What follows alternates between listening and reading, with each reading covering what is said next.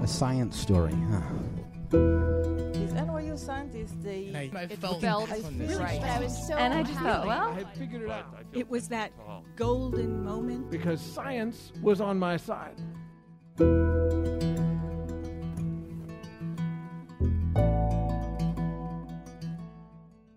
Hey everyone, I'm Ben Lilly, and welcome to the Story Collider, where we bring you true stories of how science has affected people's lives. A quick note to people in New York, our 3-year anniversary show is May 14th at the Bell House. More details at storycollider.org. This week's story is from Moran Cerf. The story was recorded in November 2012 at the Jerome L. Green Space in New York City as part of a partnership with Studio 360.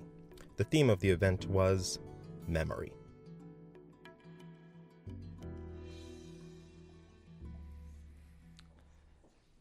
Every year in October, the Karolinska Institute in Sweden announces the winners of the Nobel Prize. Every day you wake up and there's one more prize announced. Physics, economics, literature, peace, chemistry. This is widely known. Everyone pays attention to that. What is less known is that a few weeks before that, they announced the Ig Nobel Award. If you've ever heard of that, the Ig Nobel Award is an award given to scientists who've been doing research that was actually peer-reviewed and published in journals that is utterly stupid. The research that won this year was a research done by a group in neurophysiology that showed that, in fact, the contagious yawn, this thing when if I yawn, then someone else starts yawning, it doesn't happen, as it turns out, with the red foot tortoise. They tried it and it doesn't happen. A few years ago, the MIT group tested formally the 5-second rule, and it proved that if you drop something on a floor and you eat it really quickly, it's still as contaminated as it was after 1 second. The literature award was given 2 years ago to the Ireland police because they awarded this one guy with 50 traffic tickets just because his name was Prawo jazdy, which is traffic ticket in Polish. And they go on and on. Well, as it turns out, I was a nominee for the award 10 years ago. The story goes this way. I was working at the time in a company that I was the founder of. It was a security company, and this is a nice way to say that we were hackers. We would break into banks and financial institutes, try to kind of sneak in and see if there's a way to steal money from the banks or change records of the FBI's and state systems, do all kinds of nasty things. And then we could do that. We would go to them and say, we were able to sneak into your bank and change your records and steal some money. Why don't you hire us now? And let us help you do a better job in securing yourself from the other bad guys. This is what we termed active marketing. And usually they would either hire us or we would have to confront the law again. So this went pretty well for a while, and the particular time that got me this recognition was when we were working on, legitimately this time, for the Social Security Services. So they have this big database that has all of your records. It has your first name, last name, date of birth, marital status for each and every person in the system.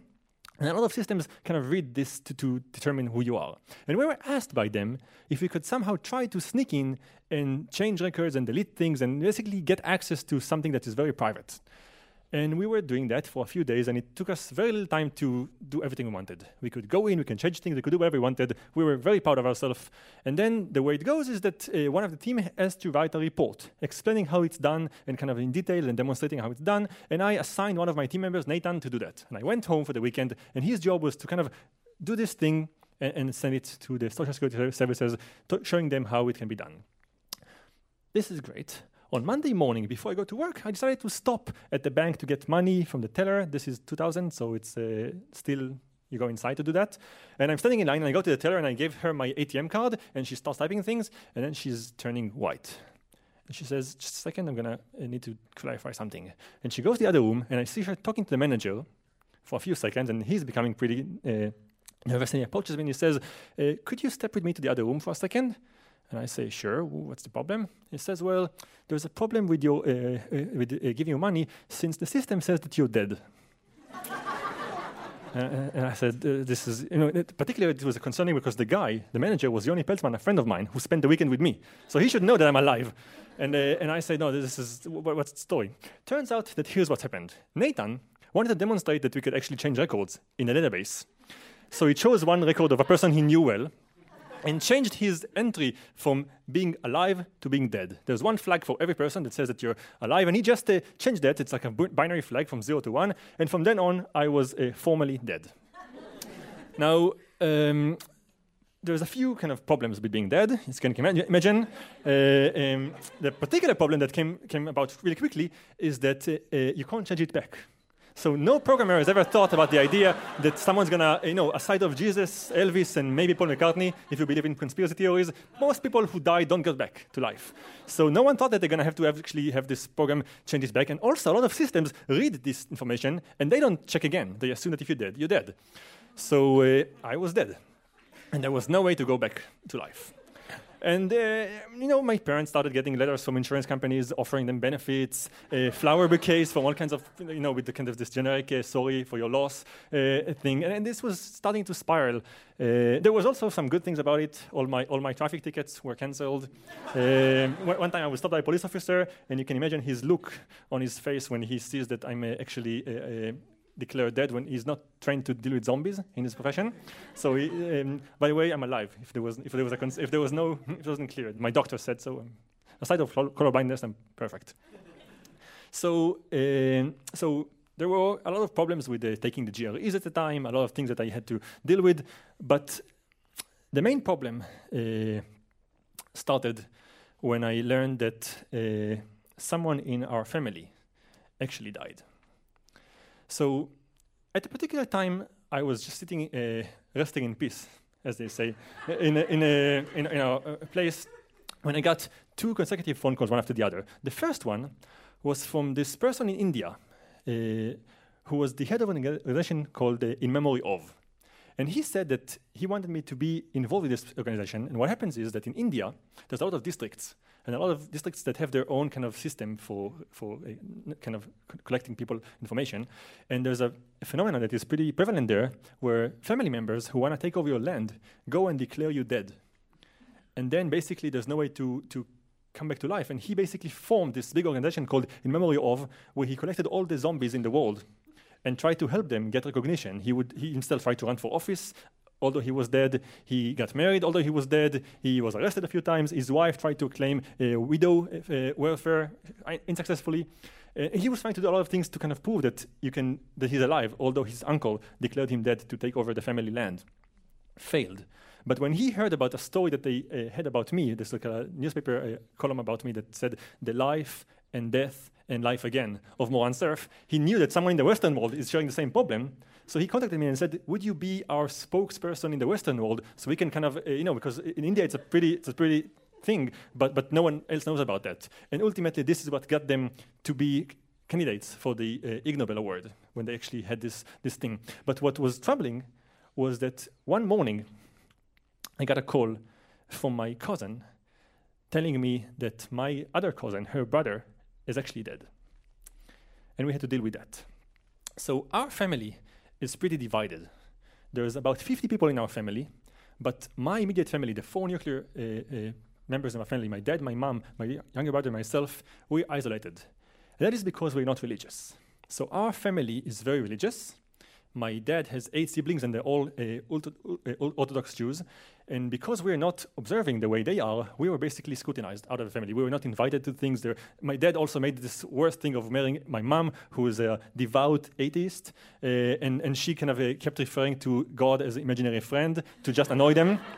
So our family pretty much collapsed. Particularly, the event that kind of broke everything apart was this one event where my younger cousin had his bar mitzvah. So in Jewish families, there's a kind of the head of the family, if you want, is the male member. And my grandfather had many grandkids, but among them there's only 2 male, myself and my younger cousin. And since I was secular, I wasn't allowed to be kind of the head of the family, if you may. And when he had his bar mitzvah, we were all invited to this big event. But the thing is, my uncle called us and had very strict instructions. You can come to the bar mitzvah if you agree to not drive on Saturday, which is not allowed. You have to arrive on Friday, and you have to sleep in sleeping bags in our place so we would see that you're not driving.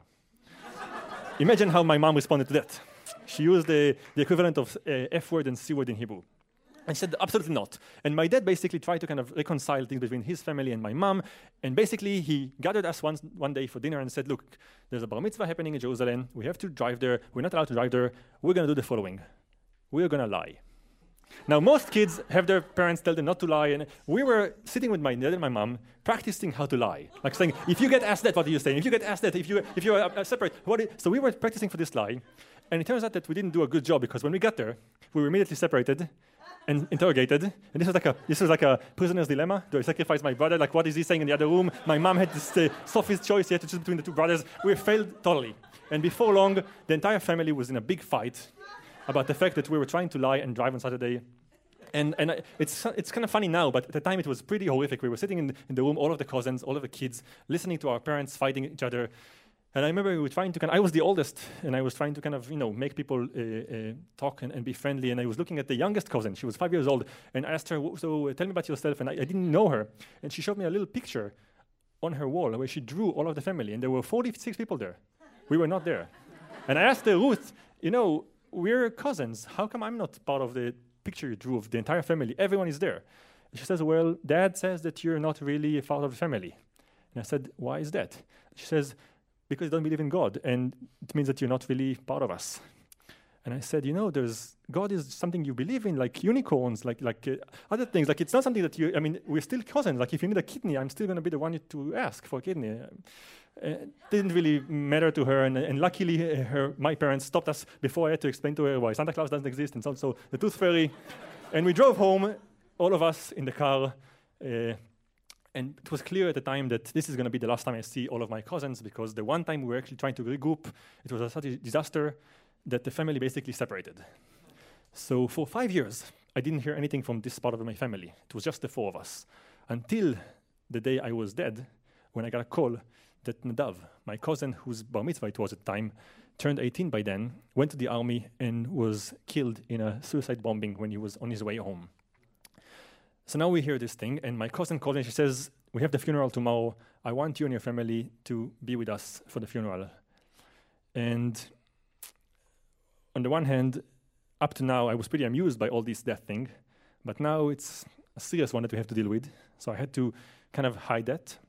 And all of us went as a family to the funeral. There were 1,000 people there. All of them came because of the family death, and they were not familiar to me. I didn't know who they were. So me and my family, we stood in like line 40, somewhere there, just kind of behind us, when suddenly the little cousin, Ruth, who by now was 10, came and grabbed me and said, hey, why don't you stand with us, with the family? And she dragged us, and we went to stand together with all of our family for the funeral. And then we went to their house for the Shiva afterwards. And I could see that on the picture, on her wall, there were now 50 people, including 4 additional circles with a little unicorn, for us. And I kept this picture. It had a little witty sentence that she wrote that for me, is the only memory I have of my little cousin that I barely got to know. That month, they brought me back to life. A judge had a court order announced that I'm alive again, and they put a new entry in the records for me. Now I have 2 entries, which still causes some confusions again and again when there's problems. And the In Memory organization went to win the Ig Nobel Award a year after. I was no longer part of it because I was alive, unfortunately. And the only thing I have now is this picture in memory of my cousin with a sentence that says, you should always try to be yourself, unless you can be a unicorn, in which case you should always try to be a unicorn. Thank you.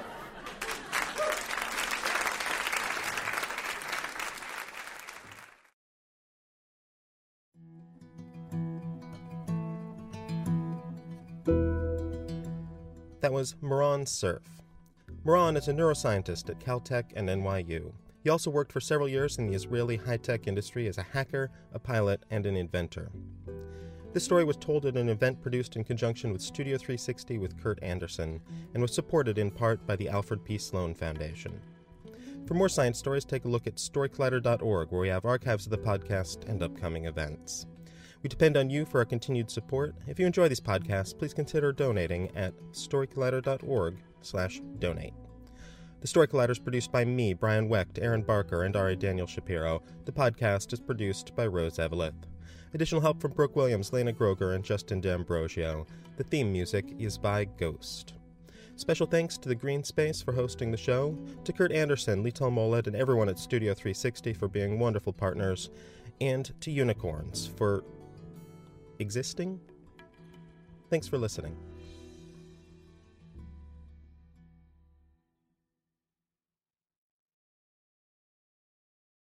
Say goodbye to your credit card rewards. Greedy corporate mega stores, led by Walmart and Target, are pushing for a law in Congress to take away your hard-earned cash back and travel points to line their pockets. The Durbin-Marshall credit card bill would enact harmful credit card routing mandates that would end credit card rewards as we know it. If you love your credit card rewards, tell your lawmakers, hands off my rewards. Tell them to oppose the Durbin-Marshall credit card bill.